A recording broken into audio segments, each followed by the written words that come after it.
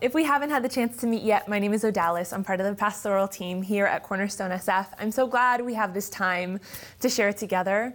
I'm usually leading worship at our Reardon in-person gatherings or our online services, and those in-person gatherings that we've been able to start, hopefully you've heard about that.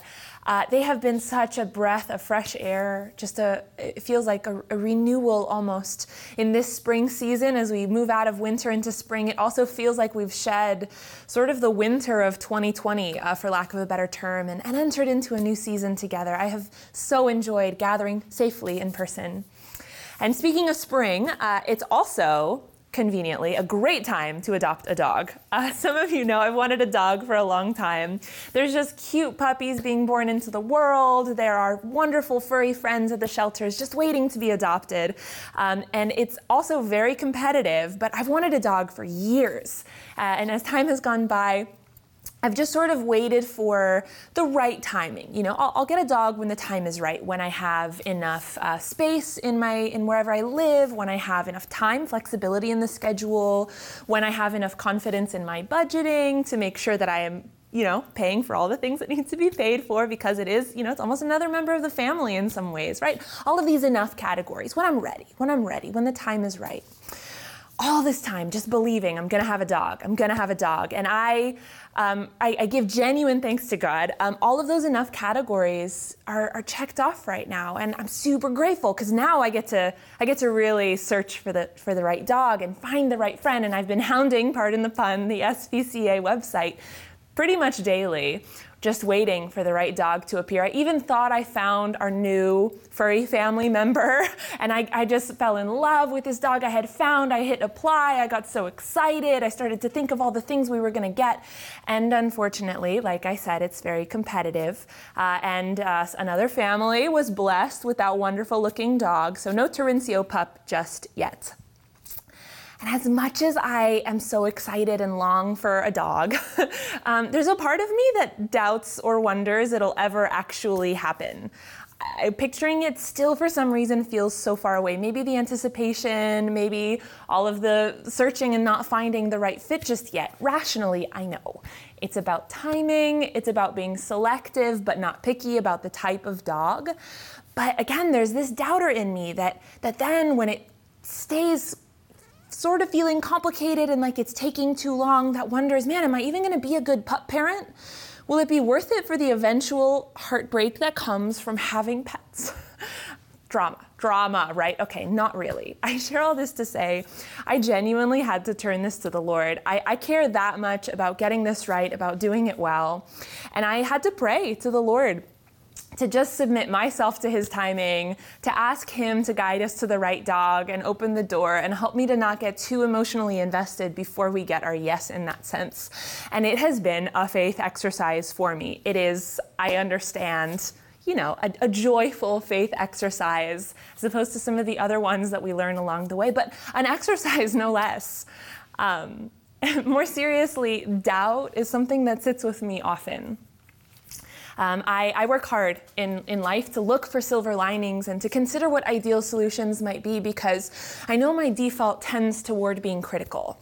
It tends toward being so realistic from things that I often end up drifting away from the possibilities, away from dreaming, away from really truly believing. My faith is one that wrestles with my own place, with believing enough, with really finding the joy and freedom in it. But one of the graces in my life is that the Lord has worked his patient plan in me. And over time, the grip of doubt has lessened and the grip of faith has strengthened. And as things go, here in our time, I get to share not about my hunt for a dog, but about this aspect of life, about doubt and faith and what it means to surrender our doubts to the Lord. What does it mean to wrestle in our faith with an honest doubt? It's easy to view doubt and faith separately, but I believe they're quite connected. And we have a lot of examples in the scriptures of people who believed and yet questioned, who wrestled in that space. Doubt and faith are not incompatible. They are not opposites. In fact, doubt can actually strengthen our faith when we learn to live surrendering it to the Lord. attentive, open to the Holy Spirit, committed to the long haul. It's not a fix. Jesus said, "Blessed are those who have not seen and yet believe." He didn't say, "Blessed are those who never doubt." And so I'm really looking forward to sharing this time together and hearing what the Lord has to say to each of us. And it'll be specific, and I believe that he will speak specifically to us.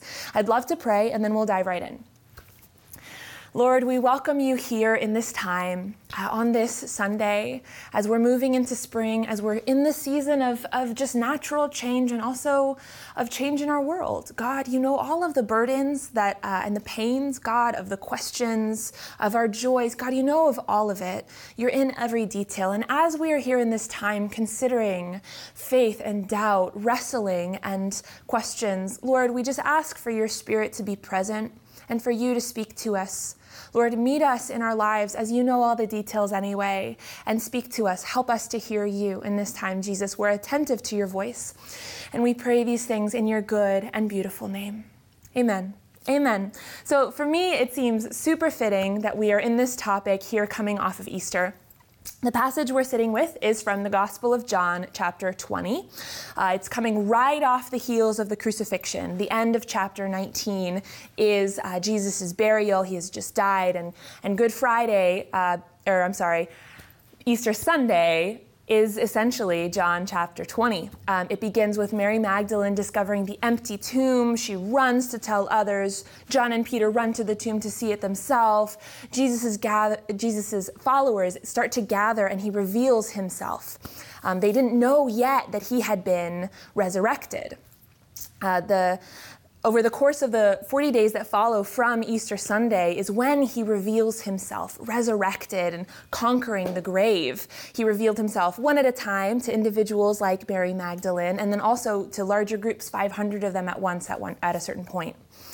And so on the evening of Easter Sunday, this first day, this incredible revelation of what Jesus had been talking about all along, this first day of the week, the followers of Jesus are gathered. They're in a room, the door is closed, they're afraid.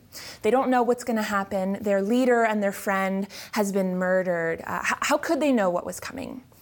But still they gathered anyway, out of commitment, maybe out of love, maybe out of having heard rumors now from some of the others, these initial individuals who had seen the resurrected Christ. Then Jesus appears in the room. He doesn't use doors. The resurrected Jesus didn't need doors. He appears and he speaks peace and he breathes on them. And that breathing moment reminds me of creation. It's this beautiful full circle illustration, how God breathed life into humans at the start of creation, and brokenness separated us. But Jesus dealt with the problem of sin and restored us back to God. You see this beautiful mirror image here, the breath at creation, the breath at the start of the new creation. And then he invites them to partner with him in this work. It's an amazing moment. It's just a spectacular moment in the scriptures to read. It's just the few verses that precede the time we're going to share together, so definitely read them. But in this amazing moment, somebody is missing. Somebody's not there. Our good friend, now affectionately referred to as Doubting Thomas. Let's read together from John 20, verses 24 to 29. I'm reading from the ESV. Now, Thomas, one of the 12, called the twin, was not with them when Jesus came. He came there on that first Easter Sunday. So the other disciples told him, "We have seen the Lord." But he, Thomas, said to them, "Unless I see in his hands the mark of the nails, and place my finger into the mark of the nails, and place my hand into his side, I will never believe." 8 days later, this is now 1 full week later, the second Sunday, his disciples were inside again, and Thomas was with them. Although the doors were locked, Jesus came in and stood among them and said, "Peace be with you." There's that thing about the doors. He said, "Peace be with you." Then he said to Thomas, "Put your finger here and see my hands, and put out your hand and place it in my side. Do not disbelieve, but believe." Thomas answered him, "My Lord and my God." Jesus said to him, "Have you believed because you have seen me?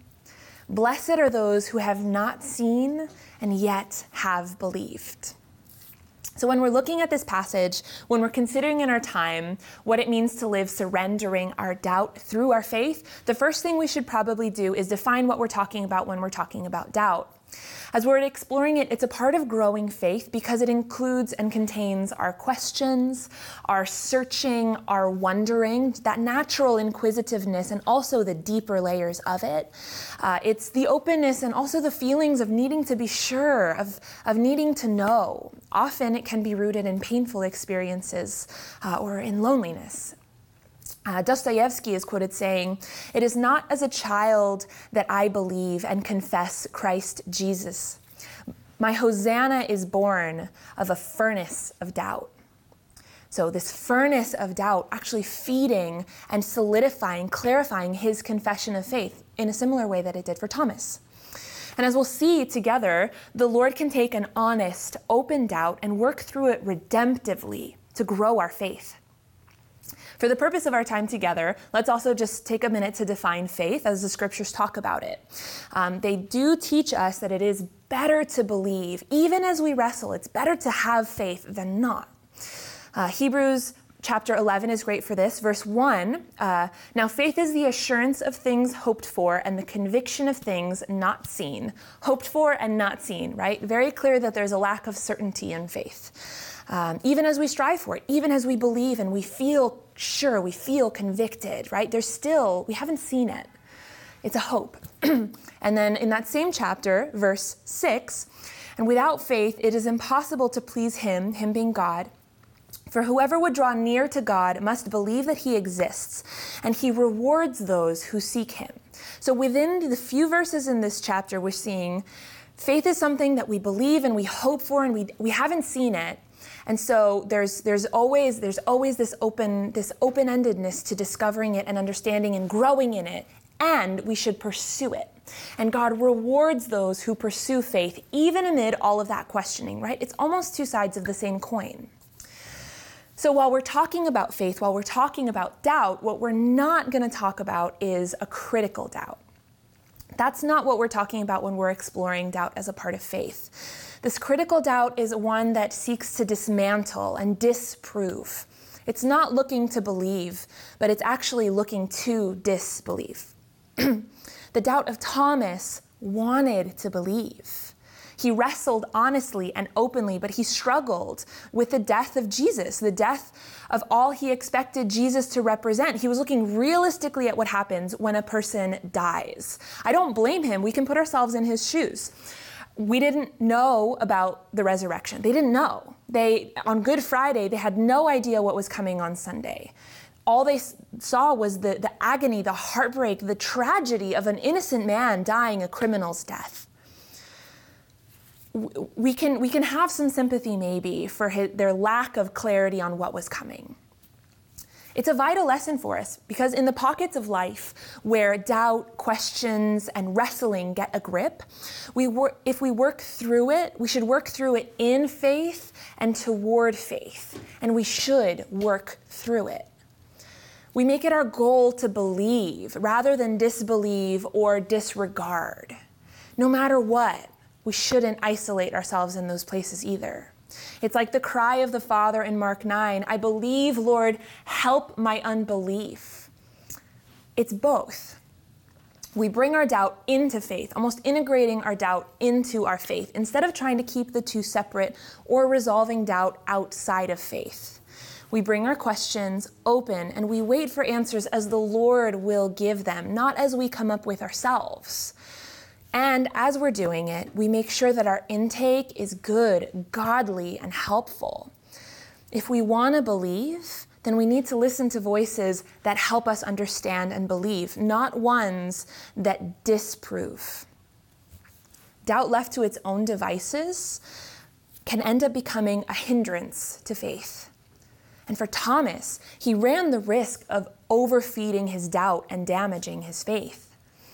He was away when Jesus first revealed himself to the disciples post-resurrection. He missed it because he was not with his people. And we don't know all the reasons why. G. Campbell Morgan, who's a wonderful commentator, he proposes that Thomas was in agony after Good Friday, after the crucifixion of Christ.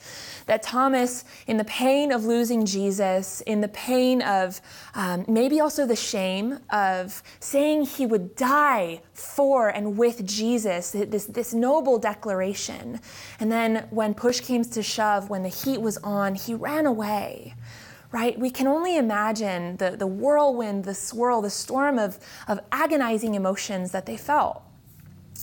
But the reality is that with all of that, he should have been there. He should have been with his people. He should have been there. I believe it's part of why the scriptures take such time to note that he was absent. So when we're in these places of wrestling, of questioning, of pain, of even the agony, let's not allow our doubt or the things that are feeding it to keep us back, to keep us away. Instead, when we wrestle with our faith, we should double down on being where we should be, on these positive and godly sources. Being at church consistently, reading the scriptures consistently, praying, journaling, getting counsel from people who are further along and more experienced in the faith than we are. And when we're doing these things, being fully present. That's how we move forward in and toward faith, as opposed to away from it. We're told if we ask, seek, and knock, the door will be open to us. Well, we need to be at the door. We need to be at the right door. And Jesus responds. Jesus, the risen Jesus, makes that second visit on that second Sunday just for his beloved doubting Thomas. If we look at the work of Jesus, his earthly ministry, he does something specific in each encounter he makes. In the various healings, in the teachings, in even the larger scale miracles, nothing is copy-paste. There's no simple repetition.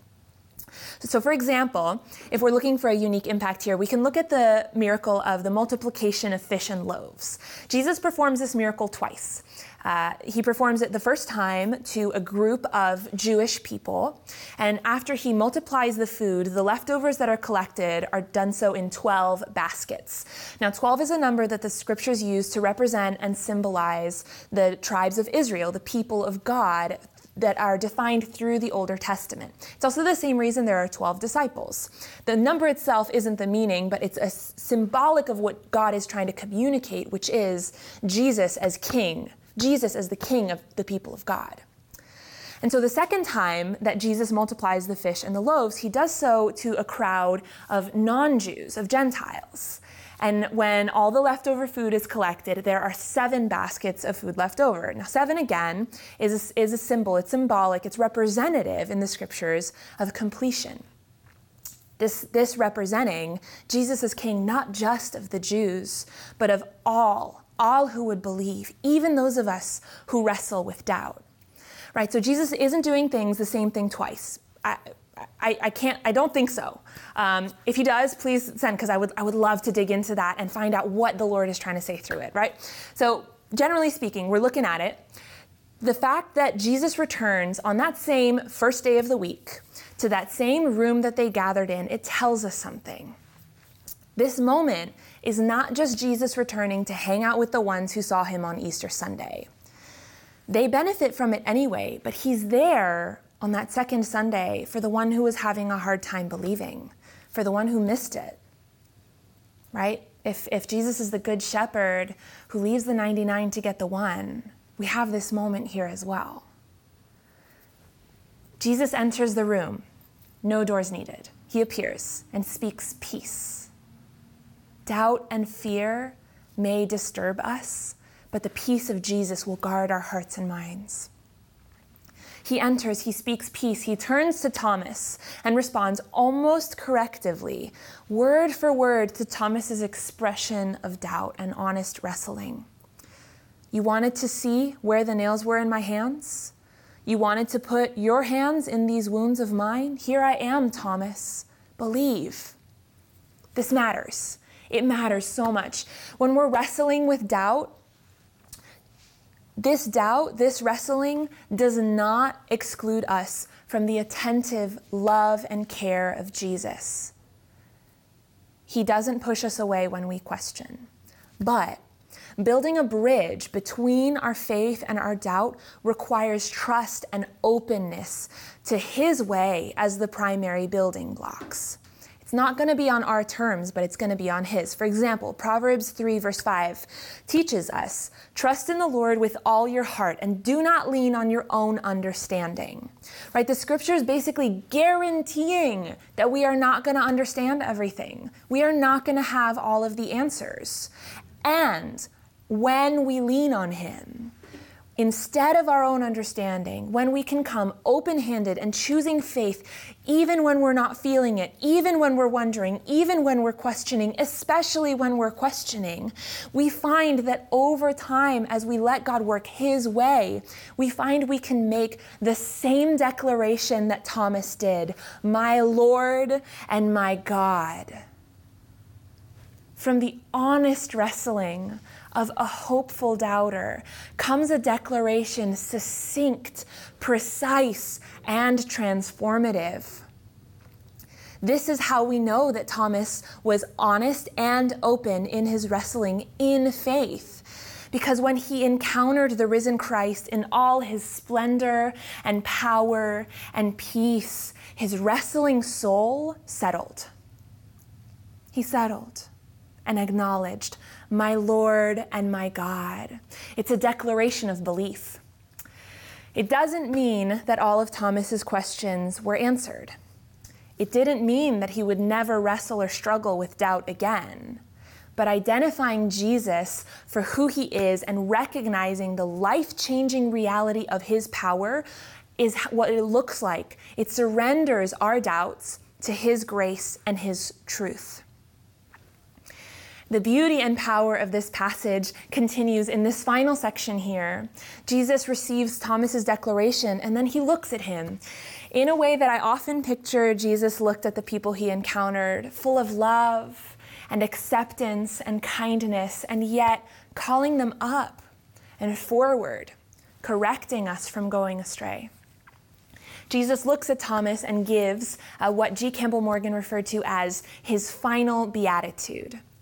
Blessed are those who have not seen and yet believe. This is a beatitude that, unlike the other ones, didn't apply to the people in the room that heard it. At other times when Jesus used these, blessed are the poor, blessed are the meek, blessed are you, Simon Bar-Jonah, they applied to the people who were both there listening and, of course, to us who are reading the scriptures later on. But this beatitude did not apply to anybody in the room who heard it. They were there. They saw, they believed, they heard the words come out of his mouth. This beatitude is for us. It is for and to us. The risen Christ looked down the passage of time to all who would follow. From the first churches that gathered after he ascended, you can read all about it in the book of Acts, how belief in Christ and his power changed the world, changed people's lives, all the way through the passage of time, down the centuries, everything that has happened over 2,000 years, and it's a lot. Even the last 2 years has been a lot. In every single moment, looking down to us, to those who will go after us. Blessed are you who struggle to believe, seeing so much in the world around you and yet longing to believe more fully. Blessed are you who wrestle with life's hardest questions, ones whose answers sometimes come with time, but sometimes the questions that are never satisfied on this side of eternity.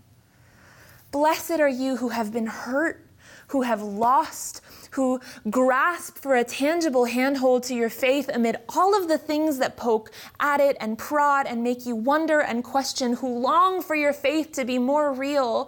Blessed are you who have not seen and yet believe. Jesus saw us in that moment when he spoke those words, and he sees us right now. Right in this moment, he came and died for each of us. that we would be delivered from sin and delivered from the brokenness we were born into, the brokenness that we found our way into. His love so great that nothing can separate us from him, for us who surrender our doubt to his great love, surrender our fixation on having clear answers to everything in our instant internet world, surrender even our fear of what those answers might be, our hesitation, our concern around them. And when we choose to trust, to declare him my Lord and my God, we find ourselves exactly there. Blessed are you who have not seen and yet believe. Blessed are you who doubt and question and yet choose to fight to believe. In the same way that the Lord turned Thomas's doubt into a stunning declaration of faith, he can use our questioning places, our wrestling places redemptively to grow and deepen our faith. May that be the case for us. May we find him, look for him, meet him, realize his lordship, that he is God in those places. And may we be patient in the meantime. The song the band is going to close with is an invitation for us to do exactly this, to sit in the space of question, of honest, open question, of doubt, and to invite Jesus in, to direct the questions not at ourselves and our circumstances, but to the Lord.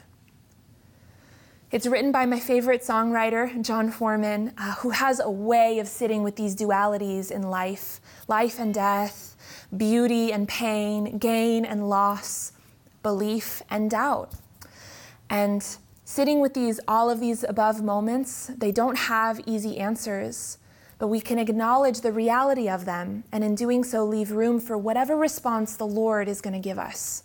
We position our hearts to receive and to listen in the meantime. And I'm going to pray for us to do just that. But first, we'll have our time of giving. I would love to pause for it. You can give online, on the app. You can mail in a check. But this is important and it matters. I just affirm those of you who make this a practice, a discipline in your life. And I wanted to encourage specifically those of us who maybe haven't tried that. And I want to encourage you to do so humbly. Tithing has been a discipline, a practice in my life that has changed my entire relationship to money, to responsibilities, to what ownership even means. And God has used it redemptively to give me freedom in different areas and to answer some of the doubt in my own life. And so I wanted to offer that to you with love and with humility. So that being said, I would love to pray. Let's pray together to prepare ourselves to sit in the space of this song. And then Pastor Terry is going to come back around at the end to bless us as we go. Lord God, our God, we thank you that in all of our humanity, you love us, you see us, you welcome us, and you invite us to bring you into all of these questioning places. Lord, we thank you that you saw us there in that moment. And we thank you for this encouragement you give us, this challenge sometimes, God, but more than anything else, this life-giving beatitude. Blessed are you who have not seen and yet believe. Lord, though we don't see you with our eyes, though we struggle, though we wrestle, we want to believe. And so we bring you ourselves in this song. We come openly and we give you our hearts. Give us a softness to hear you in this space and to give you ourselves. You know our questions, Lord, and we invite you to be the one that answers them. Rather than leaning on ourselves, we lean on you, and we want to make the declaration in every aspect of our lives, my Lord and my God. You are good, and we choose you in this time. We pray these things, Jesus, in your good and beautiful name. Amen. Amen. Amen. Let's choose him, and let's sit and receive the song together.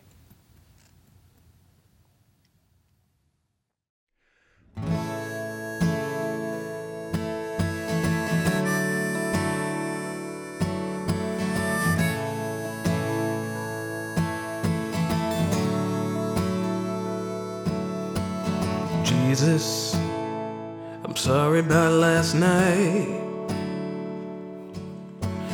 Jesus, we both know I tried. Jesus, feels like the world's in pieces. I'm sure you've got your reasons, but I have my doubts.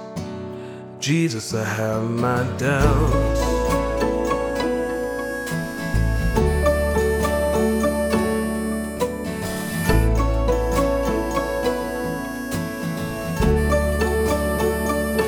When everything that's right feels wrong, and all of my belief feels gone, and the darkness in my heart is so strong, can you reach me here in the silence, singing these broken songs, looking for the light for so long, but the pain goes on and on and on. Can you reach me here in the silence?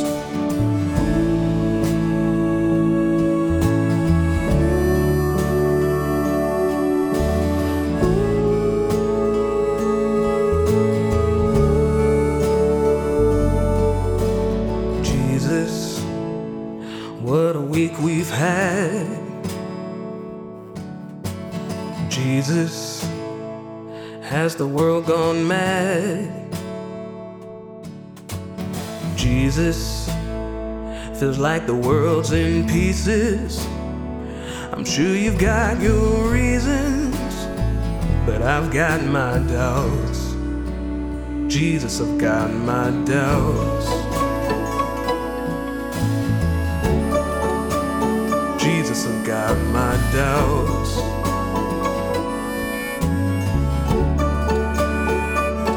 When everything that's right feels wrong, and all of my belief feels gone, and the darkness in my heart is so strong, can you reach me here in the silence, singing these broken songs, looking for the light for so long, but the pain goes on and on and on. Can you reach me here in the silence? Are you there? Can you hear me? Do you care?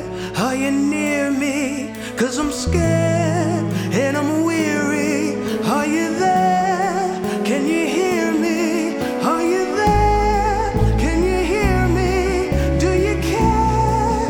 Are you near me? 'Cause I'm scared and I'm weary. Are you there?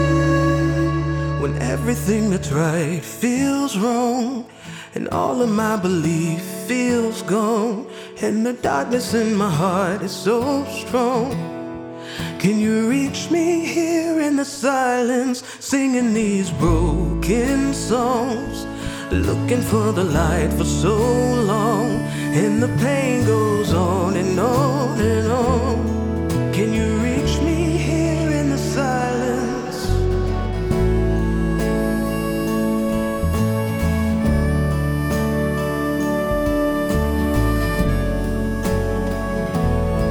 Can you reach me here in the silence?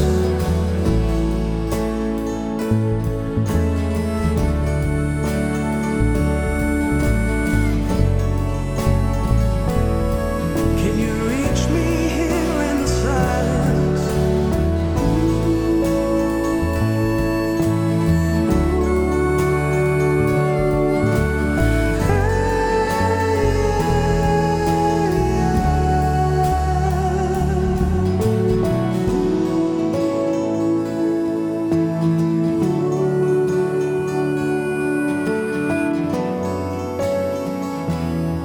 Can you reach me here in the silence?